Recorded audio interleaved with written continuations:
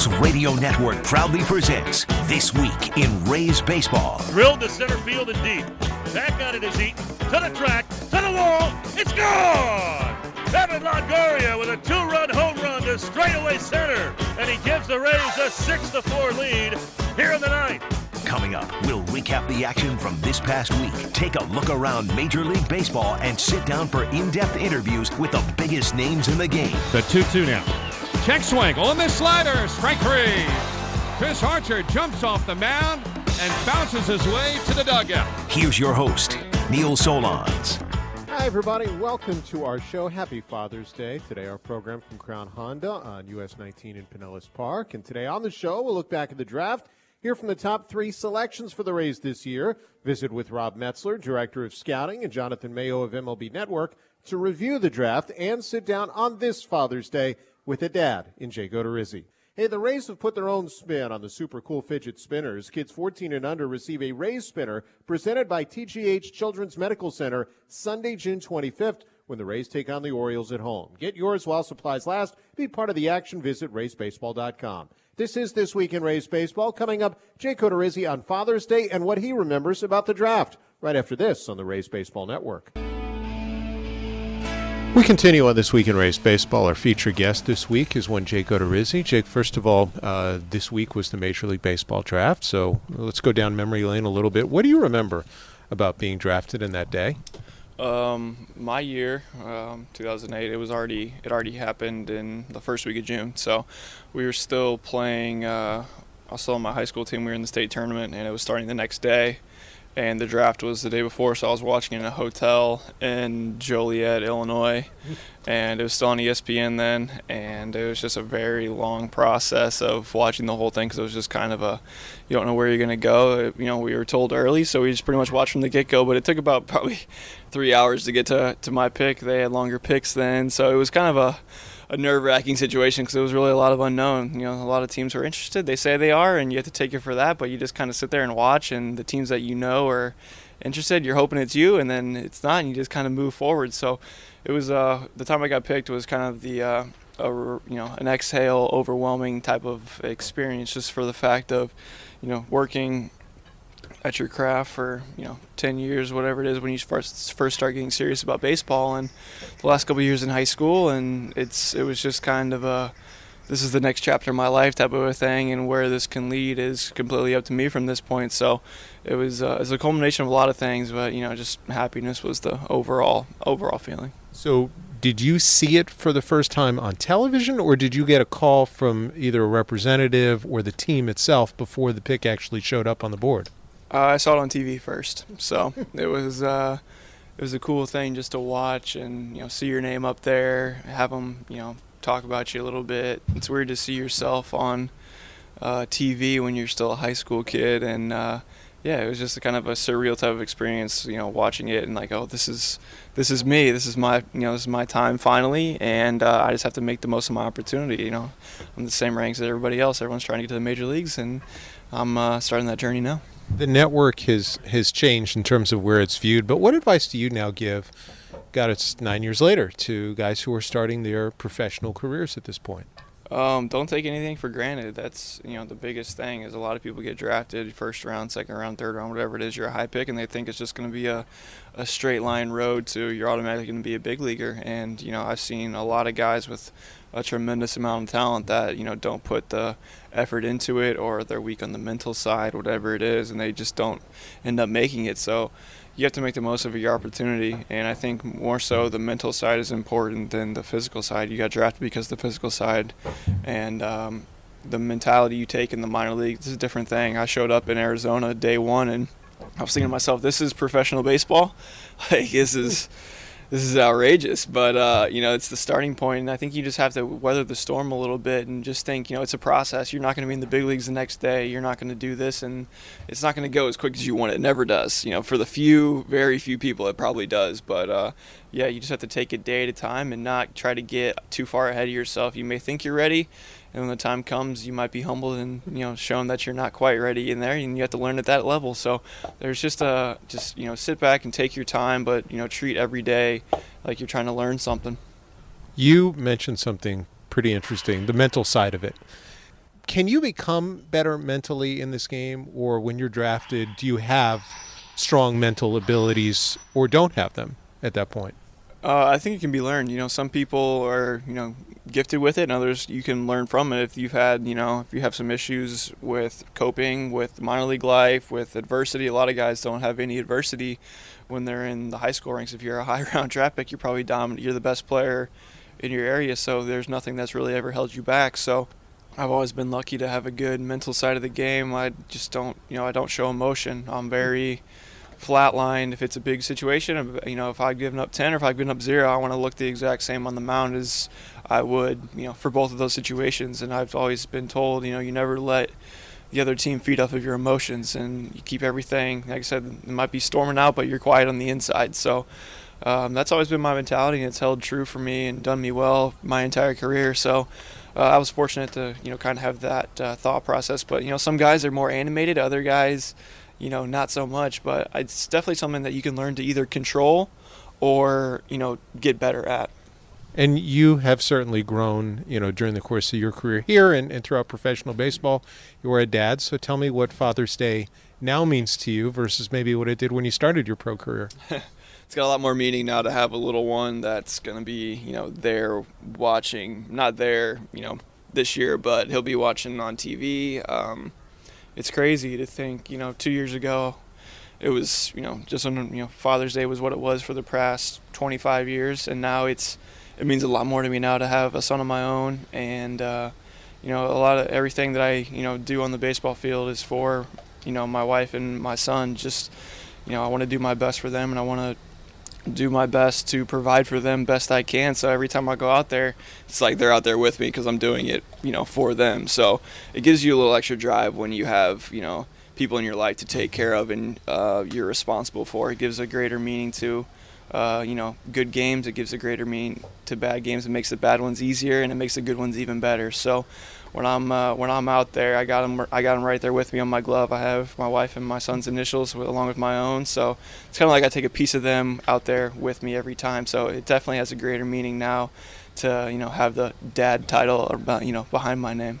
When did you put the initials on the glove? Is that this year or was that last year you did it? It was last year and this year as well. So since he was born, it's always been a thing that I've had on my gloves. And before that, I always had my wife's initials on my hat. So I just said, I'm going to combine them all, put it right there on my glove, and that thing touches the ball every day. And it's like I said, it's taking them with me wherever I go. So it's just kind of a little special thing that means a lot to me, and just something subtle, but.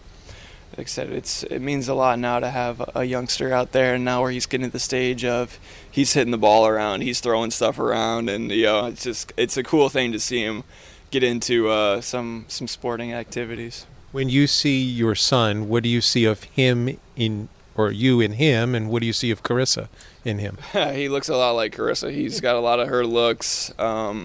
He's got blonde hair just like her, a lot of her facial features. It's really funny because he started off looking a lot like me when he was real little. He had brown hair, and then it's kind of changed to blonde, and he's got more of her features as he's grown up. But I see a lot of myself in him, just a lot of the things that he does, a lot of the facial expressions that he does, and he's got my height, fortunately, right now. He's higher up on the scale for his age, so that's what he's looking for. But I see, a lot of my features in him, and it's just cool to see he's got a good mix of both of us. So it's nice that he's got the two mixed together, and he's definitely my kid. So it's like you see him like, yep, that's definitely my kid with some of the stuff that he does, and some days when he's doing something bad, he's definitely Carissa's kid. So since we mentioned your son, how about your dad? What kind of influence was he on you on this Father's Day? He was my first coach, really. The league we had in our town, he was a coach. Another one of my buddies his dad was a coach, and then a third was, so it was really all of our dads that kind of started a team for us, and he was kind of influential and getting me started on the right direction of baseball. And as we get older, you phase out, and you have middle school coaches, high school, blah blah blah.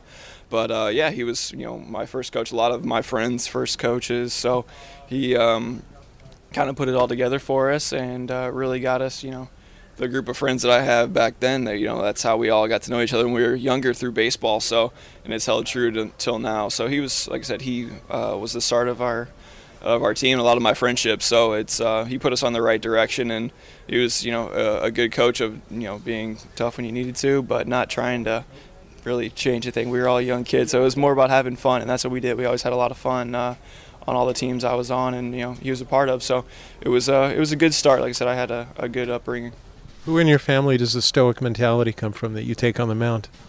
I'm not really sure. I mean, it's just something I was always taught was don't let them see you sweat type of a thing, and I think it holds more true to the major league level because there's cameras on you from all different directions at all times. The opposing team's watching you, trying to pick up anything they can just to get that edge, and if you can't give somebody just a small mental edge and they're trying to read you, I think that ball stays in your court more, so it keeps them a little bit more off balance. But some guys, if they're having a tough time, you see them kind of slouch around. The body language changes, and I think it fuels the other team just for the fact of, we know that this guy doesn't have it today, we got him on the ropes, blah, blah, blah. Whereas if you might be getting hitting around, but you're not showing it, you have a little more credibility that, there's still some good that could come. So that's just how I've always been, minor league level, definitely this level, and I, get it from my teammates all the time that, I never get excited, this and that. It'll happen once, twice a year, whatever it is. That'll show some emotion, but that's just me, and that's how I am. I'm laid back when baseball's not going on, so I'm just, I'm not laid back on the mound, but I'm prepared, and I just want to be as strong as I can out there mentally and physically. And so far, so good during the bulk of your career to this point. We've talked about it before. You grew up a Cardinals fan. I know it's a ways off, but when you go out there and when this team goes out there this summer, will that have any extra added meaning? I know you've done it there before. I mean, it's something you only get to do once every 3 years. Yeah, it was fortunate my first year I got to go there, and I think now going there a second time, 3 years later, I've changed a lot as a player. It'll be, start valuing things a little bit more the longer you're around in the game, and they come every 3 years. So if I can make it 3 years, I made it 3 years since then. That's a pretty good accomplishment that I'm still going to be able to make a second trip there. But it's a cool thing to go back to your home city, your home state area, and play at the stadium that you grew up watching. So I'll value it again, even if I don't play. Who knows if I'll get to pitch, whatever it is. Maybe I'll get to pinch hit. I don't know. But it's a really cool thing, and those are the things I really value a lot. And if Carissa and Brett will be there as well, so it'll be cool to see have him watch me there, and just kind of everything comes full circle. Facing off against Adam Wainwright here, was that your best moment as a big leaguer, and if not, what was?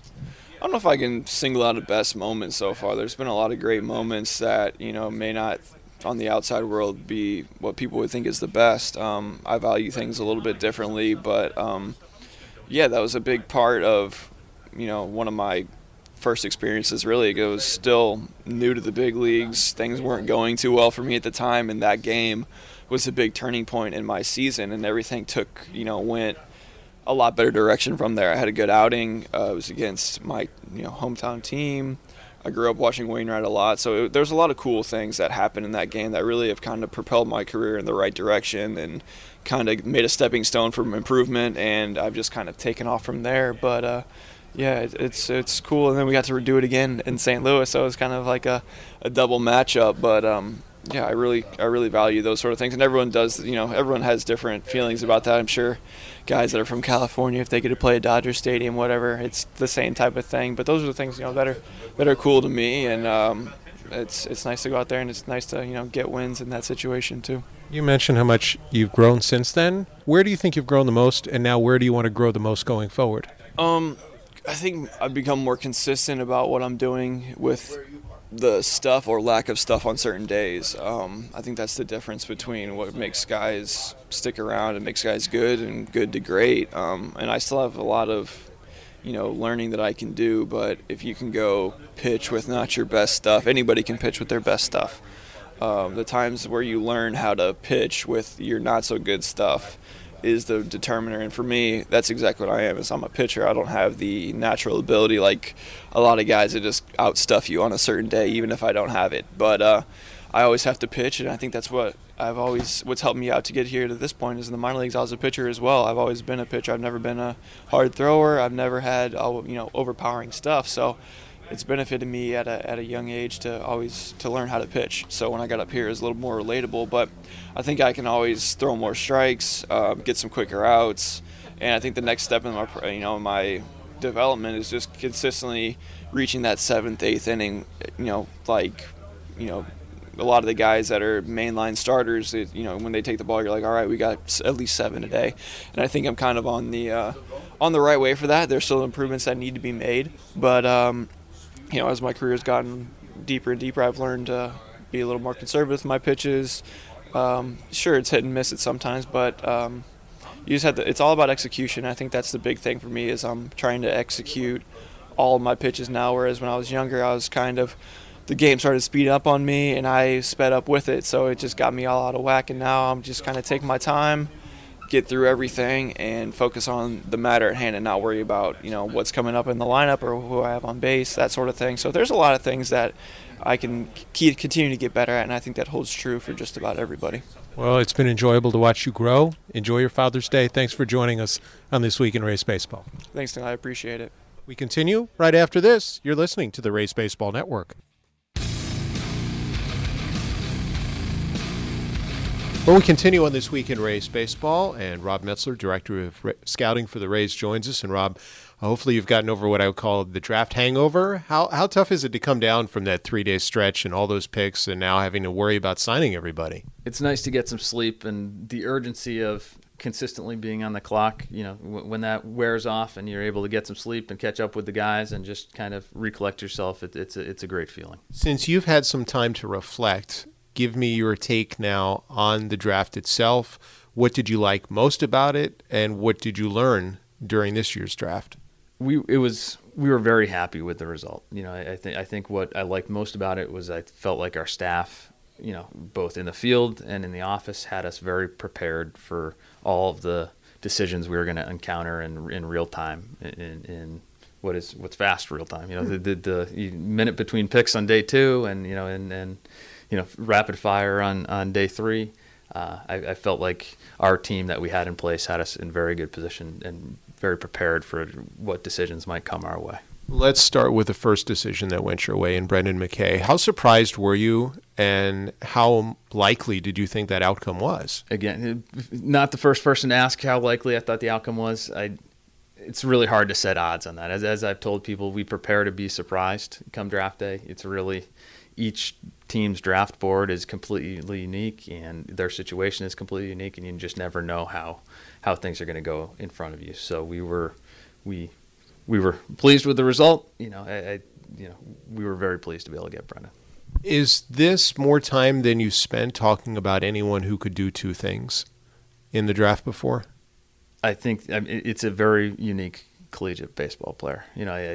Brendan is very accomplished both on the mound and in the field and at the plate. And that's, in terms of looking back at historical comps, I'm not I've been doing this for, been very much involved in the draft world for about 11 years now. So this is something that I haven't encountered. But talking to R.J. Harrison, Bobby Heck, Chuck Ritchie, our national travelers who've been doing this a long time, this isn't the type of situation we encounter or the type of talent that we encounter all the time. So it makes it a challenging evaluation because it's so unique, but it makes you appreciate how special we think Brendan is. Give our fans an idea going forward or after that pick, how you then have to create, in essence, the pieces of a jigsaw puzzle, because you have a $12.5 million budget. You've got a certain amount that you have to spend toward your first pick, and then you kind of have to figure out, okay, how do we make sure to get the players we want, but also fit them within reason? How challenging is that, and what does that involve? What mental gymnastics does that involve?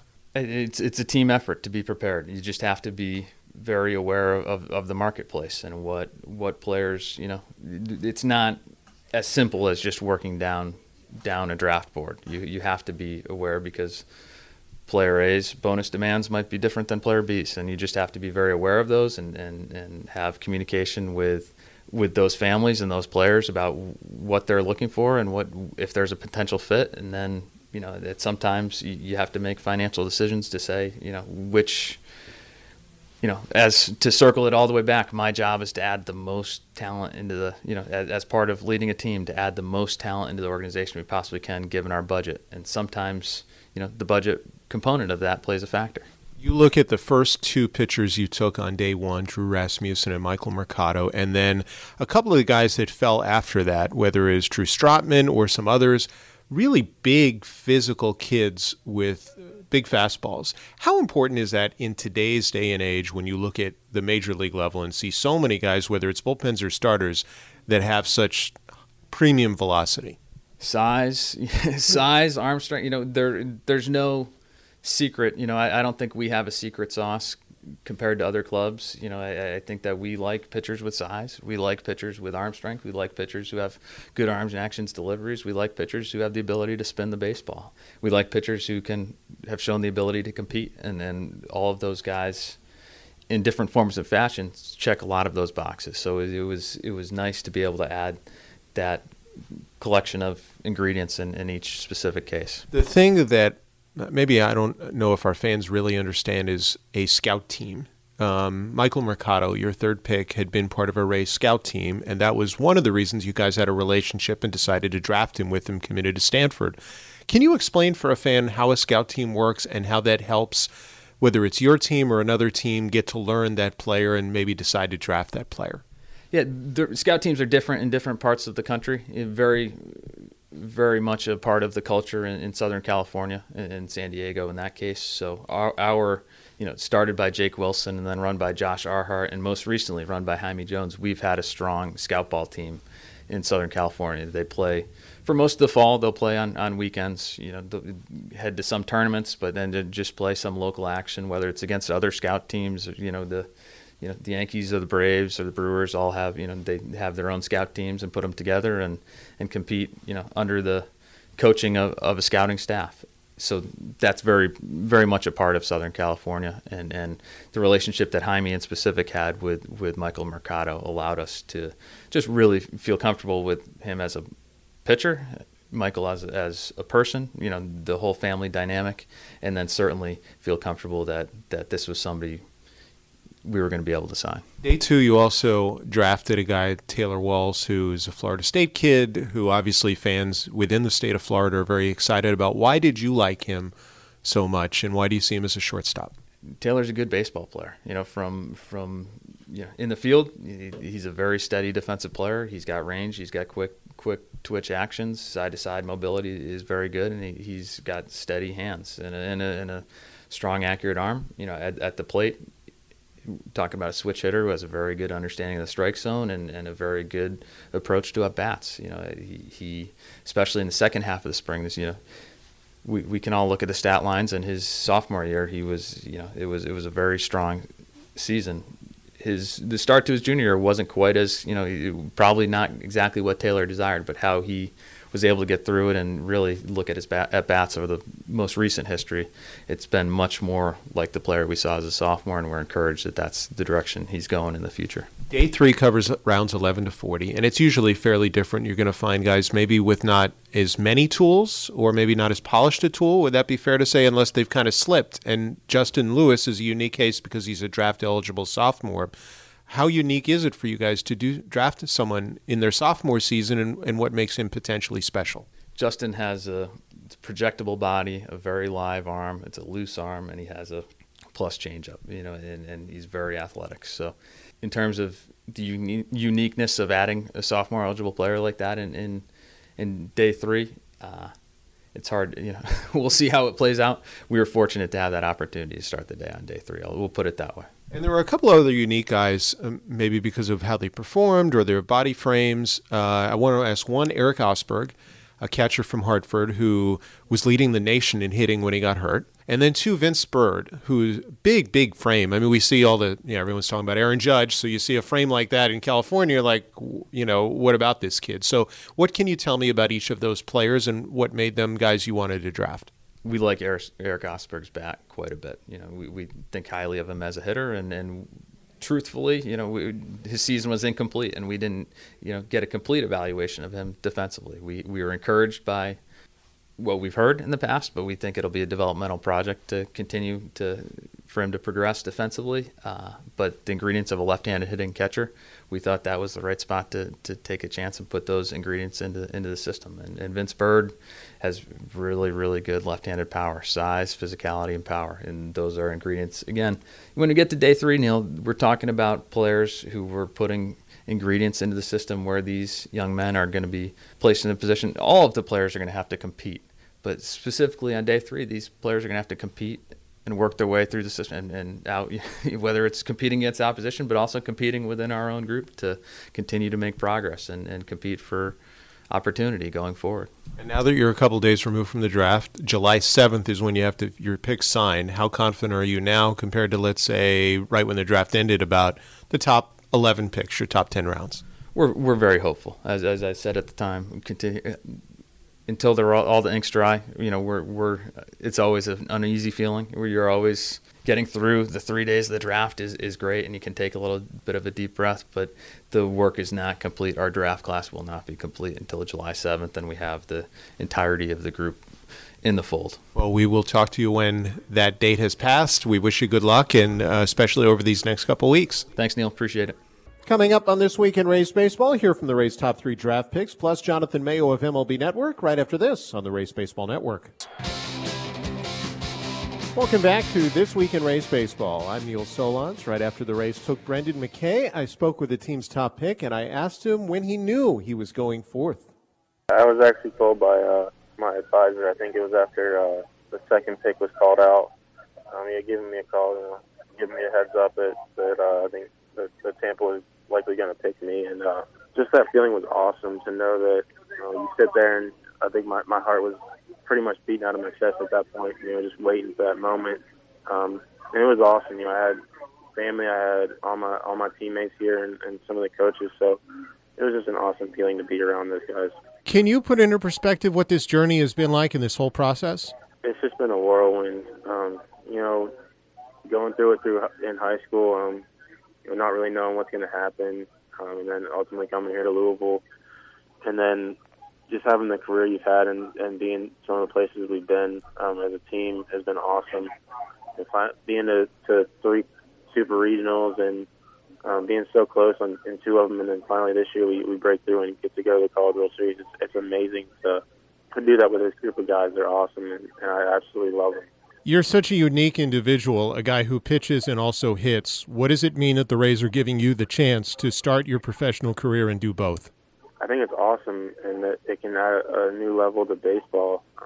Having ultimately 2 guys in one that can provide for you on the mound and on the field and in the box, getting to do both. I think it's fun to be able to do both and see if a guy can do it. Because it could open a whole new aspect to guys that are able to do it successfully and at a high level to get them in, and adding something new to baseball would be fun. You've done it at the collegiate level and obviously very successfully. So what allows you to do both well, at least at that level? Man, just preparation and that deep down desire and confidence in yourself, that knowing that you may not have your best stuff every day or whatnot. One may be better than the other at some points throughout the season, but you just keep working through it and just keep fighting and helping your team out as much as you can, and just at some point everything's going to click together and you're going to be rolling with both. So how does pitching help you hit, and how does hitting help you pitch? Really, it helps equally, knowing how some pitchers want to pitch in certain situations, certain types of hitters, and the same thing for pitching. You know how to pitch some styles of hitters, and what guys are looking for in some counts or in some certain situations. Tell me, from a baseball perspective, what ignited your passion in the game to begin with, and what players did you grow up watching that you really enjoyed? Yeah, I love watching Jeter and all the big guys when I was growing up, like Bonds and Griffey, and just the star names that you would always see on TV and everything. And I just love being around the game. I watched my sisters play softball growing up, so I was always dragged to their games, being the youngest of 3. So getting to see that, it kind of ignited my passion from there. And as a pitcher, who did you like watching pitch? Oh man, I can't specifically remember any standout pitchers, but like Randy Johnson, guys that were just quality pitchers, and they had the stuff and that ability to get outs, and had fun doing it. You're going, as you mentioned, to the College World Series. How excited are you for that, and how hard will it be to kind of put the focus back on that after a day like this? Oh, I'm absolutely thrilled. Getting heartbroken 2 years in a row on your home field, and then finally reaching it this year. It's awesome. But I think it's not going to be tough moving forward. The next couple hours, couple days are going to be filled with interviews and other types of media stuff. But I think once we practice on Thursday and board that plane to go to Omaha, I think it's going to be amazing, and everything's going to be pushed away. There's obviously going to be stuff brought up in Omaha about it, but I'm just excited to be there and just enjoy the time we get there with this group of guys. They're awesome. I love them. And that is first-round pick Brendan McKay. The Rays' second-round selection, or second pick, Drew Rasmussen, is also at the College World Series with Oregon State. And I asked Drew to reflect on being taken 31st overall. Throughout life, just in general, there's ups and downs. And, out of high school, I wasn't a huge prospect. And hard work has really paid off and gave me a little bit bigger name here in college. And obviously, through the rehab process, that was one of the valleys. And it's awesome, with everyone who's helped me get to this point, it's awesome to be able to achieve this accomplishment and have the ability to give thanks to them. What has been most special about this, what you've done and also your team? I mean, you're going to the College World Series. You get drafted 31st overall. It's a pretty good week. Yeah, and, one of my best friends here, Kainoa Harrison, just got drafted as well. Yeah, it's awesome to be able to celebrate with everyone here because Oregon State does a great job of building a brotherhood. This is more than a team to me. These are, lifelong relationships. I think the success we've had is an attribute of that because we truly love each other. And when you love each other, you're willing to do anything for each other. And, that's the reason we play for each other and not individual accomplishments. I would assume that's probably one of the attributes or characteristics that made you attractive to the Rays.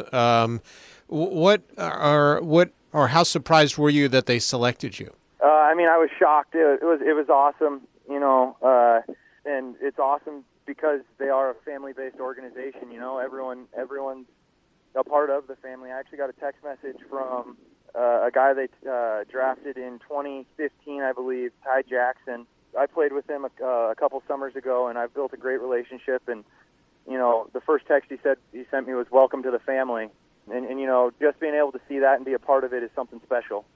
From you as a pitcher, our fans obviously will probably watch some of the College World Series to get a better look at you, but what can you tell us about yourself and what makes you a guy who was worthy of a draft pick this high?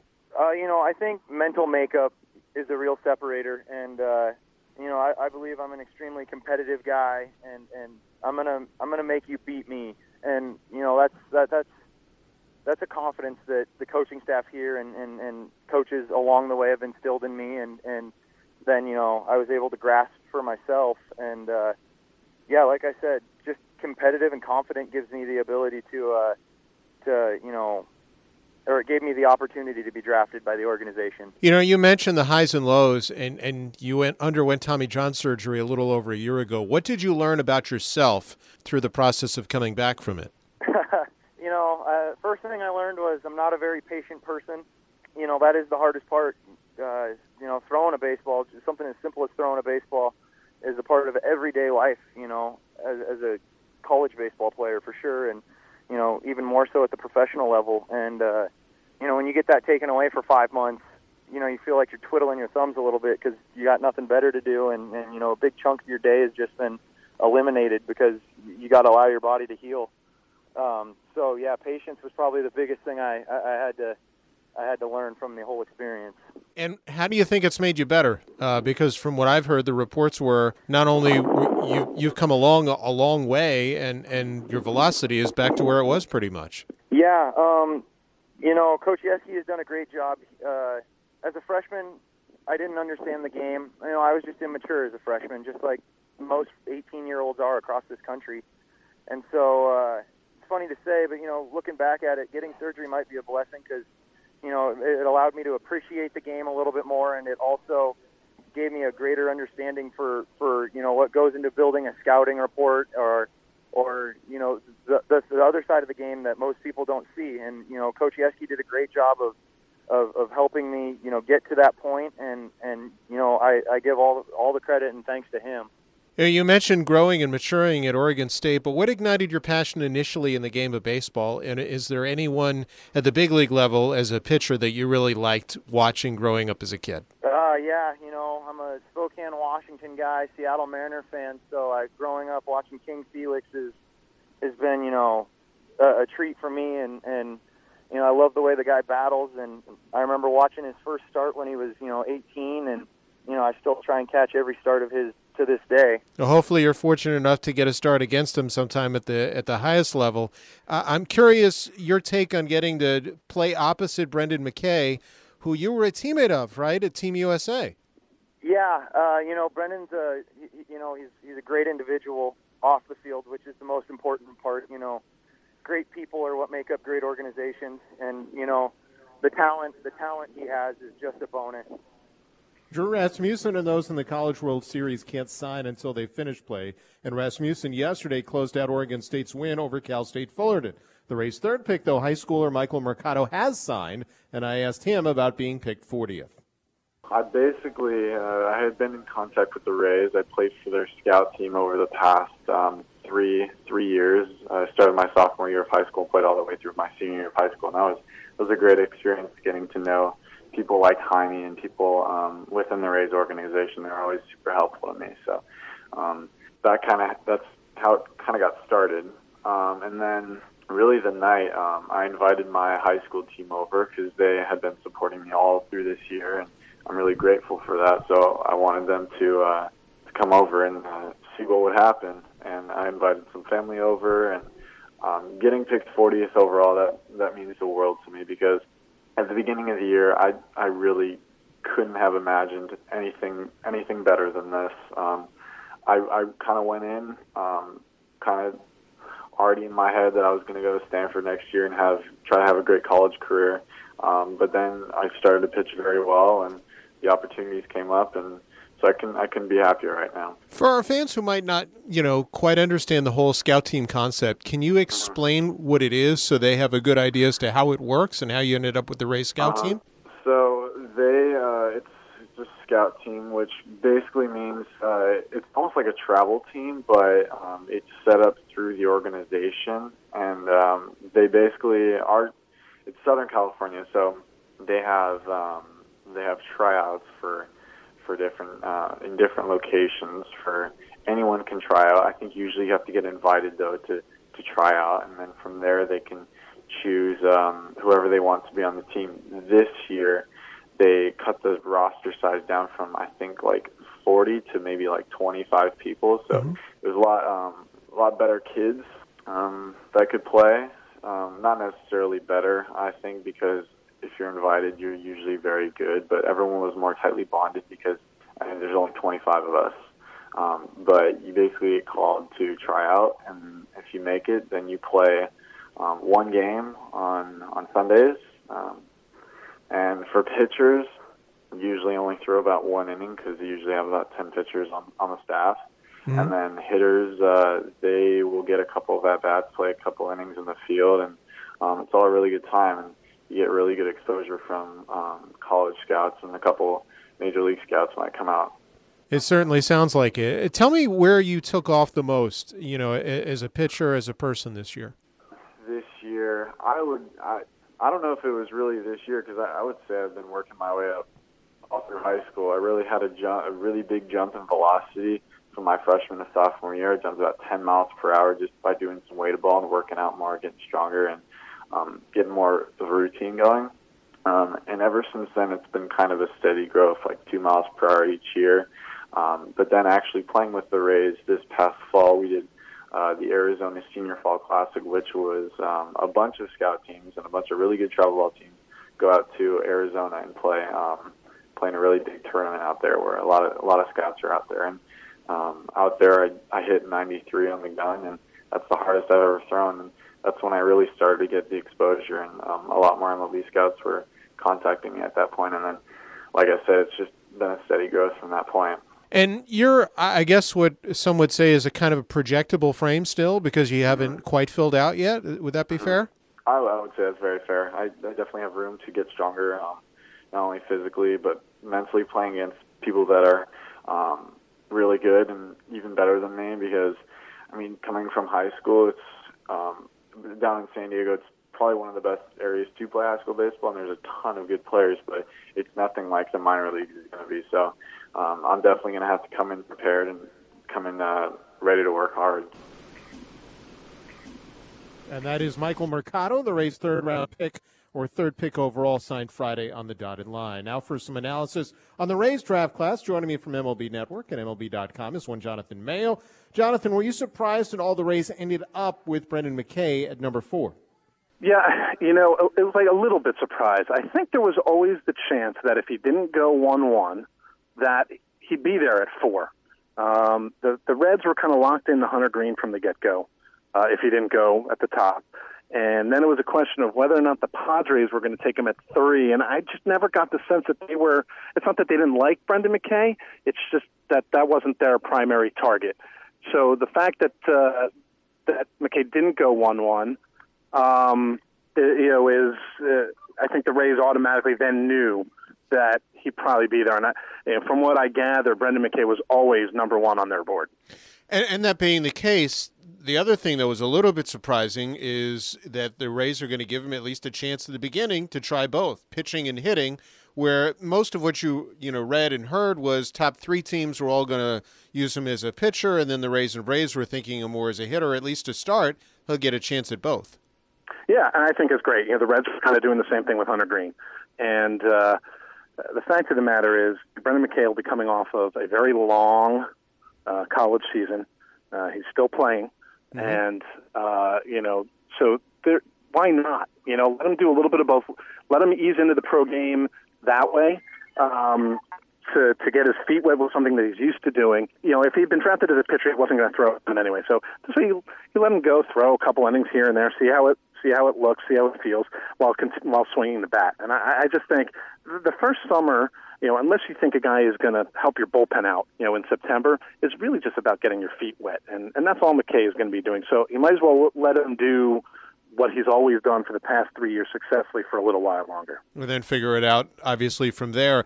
After taking McKay, the Rays, depending on who you take, you've got to determine, okay, how do you allot the money going forward? And they went with pitchers their next 2 picks. They went with Drew Rasmussen, who's in the College World Series with Oregon State, and Michael Mercado, a Stanford sign, who already they've signed, a high school kid, which I think a little bit surprising they were able to get a deal so quickly. Yeah, they clearly had a firm idea of what it was going to take to sign him. I think a lot of people at the beginning of the spring with Mercado, he kind of was a late riser. Some of that was because his performance was so much better, and some of it was because I think at first they just assumed that he was completely unsignable. He'd been compared to me to Tristan Beck, who's at Stanford, ended up going very late in the draft because he didn't pitch this year. He's going to go back for what will be his junior year, actually, because he was a draft-eligible sophomore. Tristan Beck was unsignable out of high school. Mercado, the industry clearly got an indication that there was a certain number that would work. I'm guessing that the Rays will save a little money on Rasmussen because he's coming off of an injury. Great stuff. I think that was a really good pick. Even if they save some money, that's a fantastic pick. And then to get Mercado on top of that, their top of their board was close to as good as just about anybody's. And then below that, the Rays got a guy who may have slipped too. Their first pick on the second day was Taylor Walls out of Florida State, who also is in the College World Series, and a guy who played on Team USA last year. Yeah, and just didn't hit this year. He had always been a college performer. Kind of gritty little middle infielder. Probably can play short, maybe better at second full time. If you want to be a little critical, maybe he profiles better as a super utility guy. But before this year, he'd always performed well. He didn't swing the bat that well this year, but he does all the other things, and he does all the little things really, really well. And I think that to get him a little bit later on, mostly because his performance dropped a little bit, but there's enough track record there to think that there's a little bit more there from an offensive standpoint. And the Rays kind of felt that he performed better as the season went on and has done much better, in the tournaments, and obviously they'll get a closer look at the College World Series. You mentioned Beckton, a draft-eligible sophomore. On day 3 of the draft, the Rays took Justin Lewis out of Kentucky, a draft-eligible sophomore. Also, they've been good at developing pitching, and they obviously like this kid, and I think they feel they can get him too. Yeah, it's what has kind of become somewhat the norm since the rules changed with the draft and the draft pool, that if a guy goes kind of early on day 3, that's an indication that there's a chance to sign him. Not a guarantee. The good thing about that is that if it doesn't work out, you don't lose any pool money. Anything over $125,000, of course, counts against your pool. So it's kind of a no-risk situation. And if guys go early, it's because they want to make sure, all right, we have a sense it's going to take X amount of dollars to sign him, and we don't want to wait, because if another team knows that, they may take him. So that's why you're not seeing guys necessarily going in, say, the 26th round and signing for $800,000. It's more like the 11th or 12th round where that happens more frequently. You look further down on that day 3, there was another kid that I was interested in, and I was curious if you had, any feel for him at all. Eric Osberg was the nation's leading hitter before he got hurt with the University of Hartford this year, and he slipped to the 13th round. The Rays also drafted him, and I think also believe that he'll end up starting his pro career with them this summer. Yeah, and my guess is that I don't think it's going to cost extra money for that to get started. Yeah, he was, in terms of just performance-wise, as good as any college catcher in the country. The catch and throw skills are okay, not great, but he really hit. And in the Northeast there wasn't much. There was a guy out of St. Joe's, Deion Stafford, who a lot of people thought might be a day 2 kind of pick, and he had a terrible spring. And Osberg kind of lapped him in terms of college catchers from that region. And Hartford's had some players come from there. Sean Newcomb, who's up with the Braves now, is a Hartford guy. So it's a good program for a slightly smaller Division I school. But he flat out hit. You never know how these college performers how that's going to translate to the next level. But to get that late, often college catchers who hit, go third, fourth, maybe fifth round, some other programs. So to get him then, I think was a good get. So it sounds like, you like the Rays top of the board. We touched on a couple guys, day 2, day 3. Sounds like overall they did a pretty good job with the picks that they had. Yeah, and a nice mix. It was kind of, best available guy early. They didn't show it's got to be a college guy, it's got to be a high school guy. After taking a couple high school hitters a couple years in a row, you can't pass Brendan McKay up at 4, unless you know that there's something wrong there. So, and then they built on it from there. Sometimes you get that good first pick, and then you end up taking 7 college seniors or whatever it is. But overall, it was a really good draft for the Rays, I think. And overall, Jonathan, what was your take? What was the other big story or headline for you for this year's draft? Overall, the top talent went when it was supposed to. Neil, there was a lot of buzz that there were going to be some deals made, and that's happened over the last couple of years with the draft pool structure. But, the top 5 guys on our top 200 went in the top 5. And all 30, of the 30 picks in the first round, all but 3 were guys who were in our top 30. Good stuff as usual, Jonathan. We appreciate a few minutes, and I'm sure you're already working on the 2018 draft as we speak. All right, slow down. Let's get through the futures game first, Neil. That is Jonathan Mayo of MLB Network and MLB.com. We appreciate him coming on our program, and thanks to him and all of our guests on the show today, including Rays Director of Scouting Rob Metzler, pitcher Jay Coterizzi talking about Father's Day and his draft day memories. Brendan McKay, the Rays' top selection, 4th overall. He'll actually be in the College World Series today for Louisville, as well as the next 2 picks that the Rays selected, pitchers Drew Rasmussen of Oregon State and high schooler Michael Mercado. Hey, vote today, vote tomorrow. Vote Rays for your 2017 All-Stars with the Esurance MLB All-Star Game ballot. Vote at RaysBaseball.com/vote and catch all the excitement of the 88th MLB All-Star Game presented by MasterCard July 11th live on Fox. If you ever have something you want to hear on the show, all you have to do is tweet me at Neil Solondz. For my producer, Trey Downing, Neil Solondz saying, hey, have a very happy Father's Day. This is the Rays Baseball Network. Thank you for listening to This Week in Rays Baseball. Driven in the air to center field. Kiermaier going back at the wall, jumps up and makes the catch. If you missed any of the show, catch it on archive at raysbaseball.com/radio. Given in the air to right field and deep, turning a Springer back to the wall. This one is gone.